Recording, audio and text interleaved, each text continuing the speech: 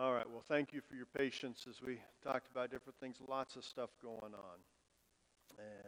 But let's focus on God's Word. If you're here this morning with us as we celebrate Father's Day, if you're watching online, as we look at Philippians chapter 3. Let's pray. Let's ask for God's blessing on His Word this morning. Father, as we come before you, may we be encouraged in Jesus Christ. May we be challenged in our relationship with you. And Lord, may you be glorified in our following of your directives in our lives. Lord, may nothing distract us from the principle of your word this morning. And Lord, may it be so much more than just the knowledge of a few verses, but rather, Lord, may we be challenged in being different people because of what your word challenges us to do. We pray this in Jesus' name. Amen. Now, we've been going through the book of Philippians, and we're in chapter 3, verses 17 through 21. But as we've been going through it, we've been learning a little more about the city of Philippi, the people there, a little bit of the background over the weeks. We've been learning that. But one of the things about Philippi is it was a Roman colony, and that was a big deal. The Romans were the world power. And so to be part of the Roman nation, you had a lot of privileges. And so these people in Philippi, even though they were a long way away from the border of Rome, they still had the privileges of being Roman citizens. And we have a map here. And so we see right over here is Rome. Here's Italy, the boot. You're probably familiar with that, but here's Rome. But Philippi is all the way over here.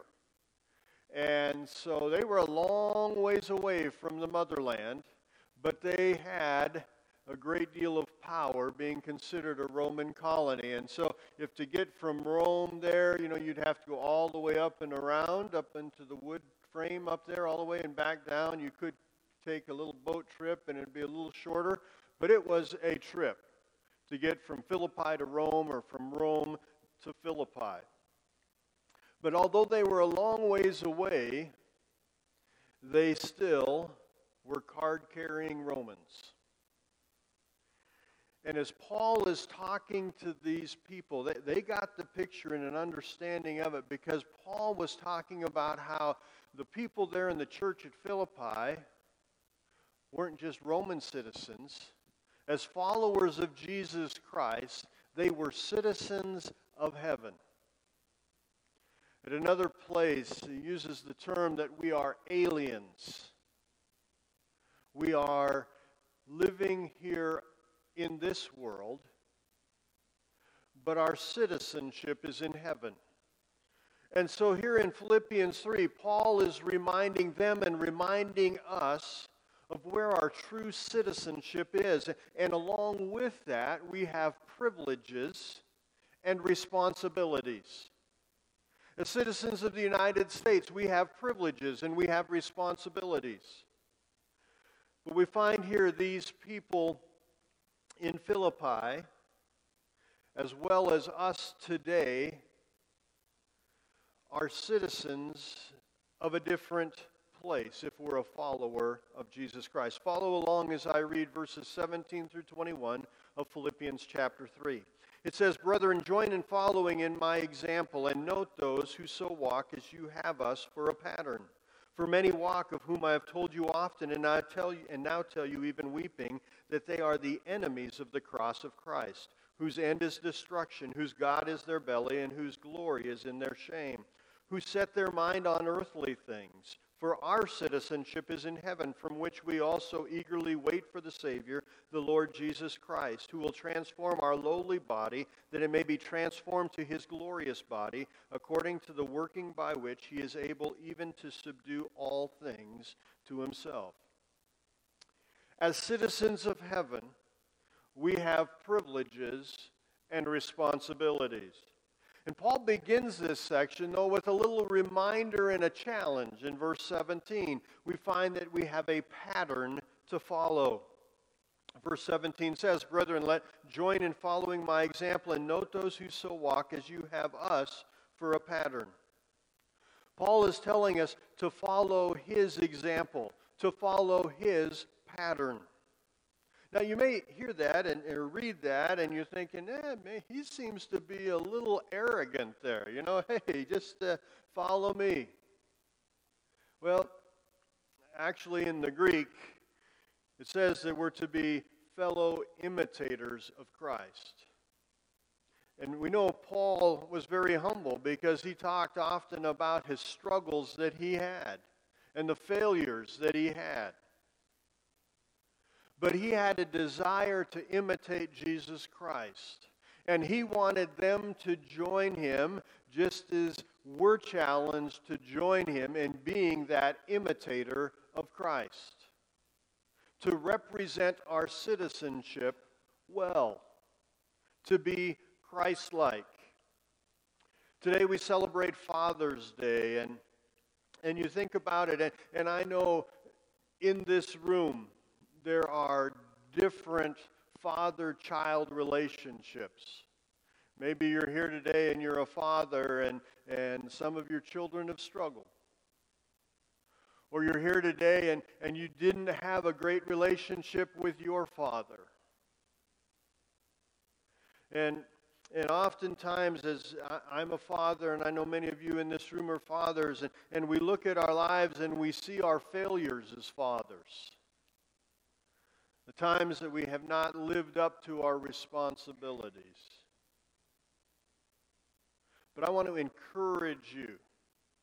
I want to encourage you, if you're a father here this morning, that Paul gives us a great challenge to be an example of a godly life. We are all going to be imperfect. We're all going to struggle with sin, but we're called to be an example for others to follow.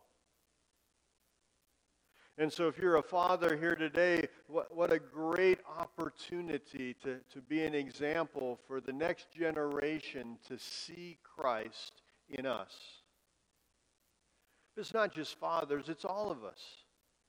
As Christians, are we living a life that is different, where people look at us and they see God's love in our lives as we strive to obey and follow Him? Whatever our position, we're called to be an example for Christ.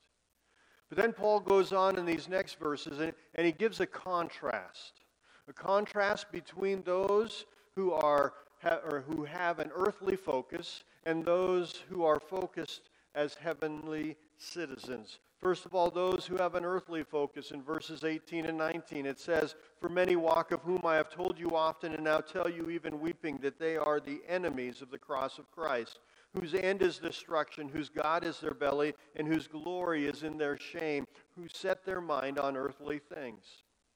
Now, throughout this letter, Paul has been warning of these false teachers, of these bad examples. And there were really two main groups that were these false teachers there in that area, in Philippi and the surrounding area. The first group we titled the Judaizers. That was their name. They were a group that taught that you had to follow the law in order to be saved. That a relationship with God was a series of laws and rituals that a person had to follow. And we have seen, as we have been looking through this letter to the Philippians, that Paul has talked about them and that idea quite often. That a relationship with God is only possible through the death, burial, and resurrection of Jesus Christ and our putting our faith in Him. That's our only hope. We cannot earn salvation. It is a free gift given by God through Christ. And our responsibility is to accept that gift by faith. But there was a second group of people that were influencing the community, influencing even the church there, and they were called the Epicureans. Now, the Epicureans had a Greek background, but they believed that the satisfaction of physical appetites or physical desires was the highest aim of people. Their focus was to do what makes you feel good. And as we read verses 18 and 19, we see some of that philosophy come out in Paul's warning about them. Their God was their belly, and they set their mind on earthly things. But also in those verses we see their end. Their end is destruction. They were living for this life, but not thinking of life after death. And when you really think about it, if that's your goal, you don't have much to live for. Because all the things that they may have been striving for were things that were temporary. And things that in the scope of eternity were worthless. And so we see that to have an earthly focus has a disastrous ending. But then he contrasts that in verses 20 and 21 with what it means to be a citizen of heaven. Beginning in verse 20, for our citizenship is in heaven, from which we also eagerly wait for the Savior, the Lord Jesus Christ, who will transform our lowly body that it may be conformed to his glorious body, according to the working by which he is able even to subdue all things to himself. You see, the people of Philippi, as Roman citizens, had some incredible benefits as Roman citizens. But as followers of Jesus Christ, we have greater benefits as citizens of heaven. We have an eternal home. Luke chapter 10, verse 20. Michael had shared from Luke 10:2 about the laborers needed for the harvest. But Jesus goes on in that chapter and talks about various things. And he gets to verse 20 and he says this, nevertheless, do not rejoice in this, that the spirits are subject to you, but rather rejoice because your name is written in heaven. We have our name written in heaven. We have the hope of an eternal home. Because of Jesus Christ, we have an eternal address. I remember my brother got married in Washington, D.C., and the wedding party had sort of a special treat a couple nights before the wedding. One of his groomsmen was a Secret Service agent who was there at the White House, was one of his main places where he served as a Secret Service agent. And so we got, as a wedding party, we got to go with him or meet him at the White House, and we got the tour of the White House. I mean, we got to go some places that the regular tour didn't get to go. And I remember walking by places like the Oval Office and taking one of Ronald Reagan's pens and putting it in my pocket as I walked. No, I didn't do that. But it was amazing to go there. And why could we do that? So we got there to the White House, and it was in the evening after the regular tours were done. And what allowed us to go in and get this special tour? We just had to show our ID and give the name of the person we were going with. Give the name of that Secret Service agent. And we were in. As followers of Jesus Christ, we have eternity with God because of him. But not only that, we have access to God. Ephesians 2:18 says, for through him we both have access by one Spirit to the Father. We have a home in heaven, but while we live here on earth as foreigners, as aliens, we have access to God.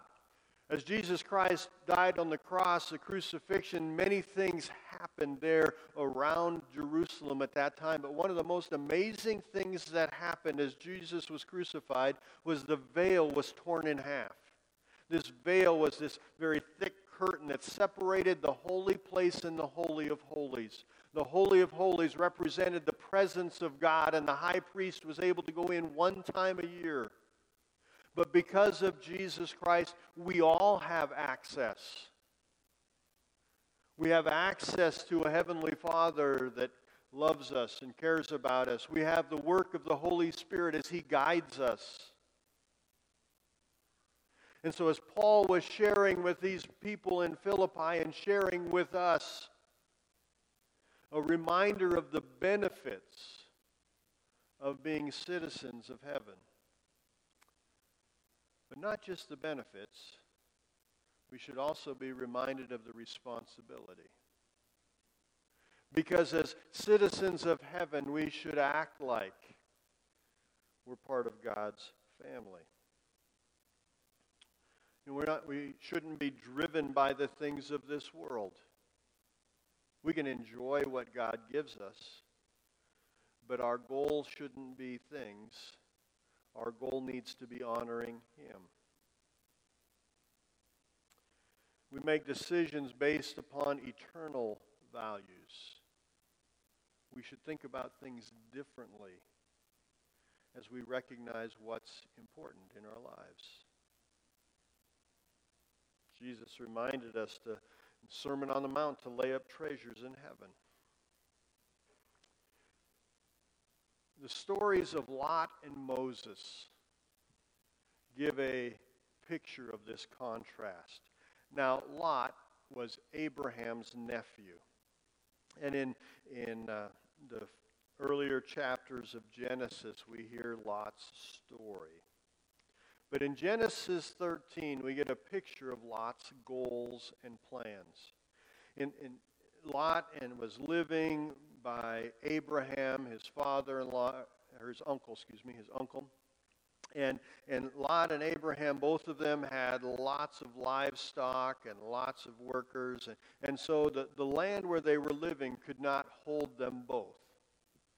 And so Abraham came up to his nephew Lot and he said, we're having lots of issues here. So let's spread out. There's lots of land. And so I'm going to let you choose where you want to go and I'll go the other direction. And notice Lot's response in Genesis 13, verses 10 through 13. It says, "And Lot lifted up his eyes and saw all the plain of Jordan, that it was well watered everywhere, before the Lord destroyed Sodom and Gomorrah. Like the garden, it was like the garden of the Lord, like the land of Egypt as you go toward Zoar. Then Lot chose for himself all the plain of Jordan, and Lot journeyed east, and they separated from each other. Abram dwelt in the land of Canaan, and Lot dwelt in the cities of the plain and pitched his tent even as far as Sodom. But the men of Sodom were exceedingly wicked and sinful against the Lord." All Lot could think about was how beautiful the land looked. The direction he chose was based solely upon a desire for a beautiful piece of property. Nothing else affected his decision. But Moses had a little different perspective. And we find a summary of Moses' story in Hebrews chapter 11. We call it the Great Faith chapter. Now, Moses' life is recorded in the books of Exodus through Deuteronomy as he led the nation of Israel to the promised land. But we sort of get his life in a nutshell in Hebrews 11. And listen to what it says in verses 24 through 26. It says, "By faith Moses, when he became of age, refused to be called the son of Pharaoh's daughter, choosing rather to suffer affliction with the people of God than to enjoy the passing pleasures of sin, esteeming the reproach of Christ greater riches than the treasures of Egypt, for he looked to the reward." What happened? You see, Moses was adopted into Pharaoh's daughter's family. She saw him there by the river and took him into her own home, the palace. But when it came down to it, Moses had a choice to make, and he chose to follow God rather than to enjoy the luxury of the palace. And I love the end there of verse 26, where it says, "For he looked to the reward." He saw what was most important. He saw what truly had value. And we're called to do the same thing. Paul said, listen, follow my pattern. Are we following his pattern, and are we a godly pattern for others to follow? And how are we that godly pattern? We are when we recognize our citizenship is in heaven, and we live life not focused on the things of earth, but on the things of God. Serving him, glorifying him in the way that we live, and as we serve others and show his love. Let's pray. Father, as we come before you, help us to live differently. Help us to honor you in our lives as we recognize that we're citizens of heaven and eternity is our focus. But help us to live differently today because of the blessings you promise for tomorrow. We pray this in Jesus' name. Amen.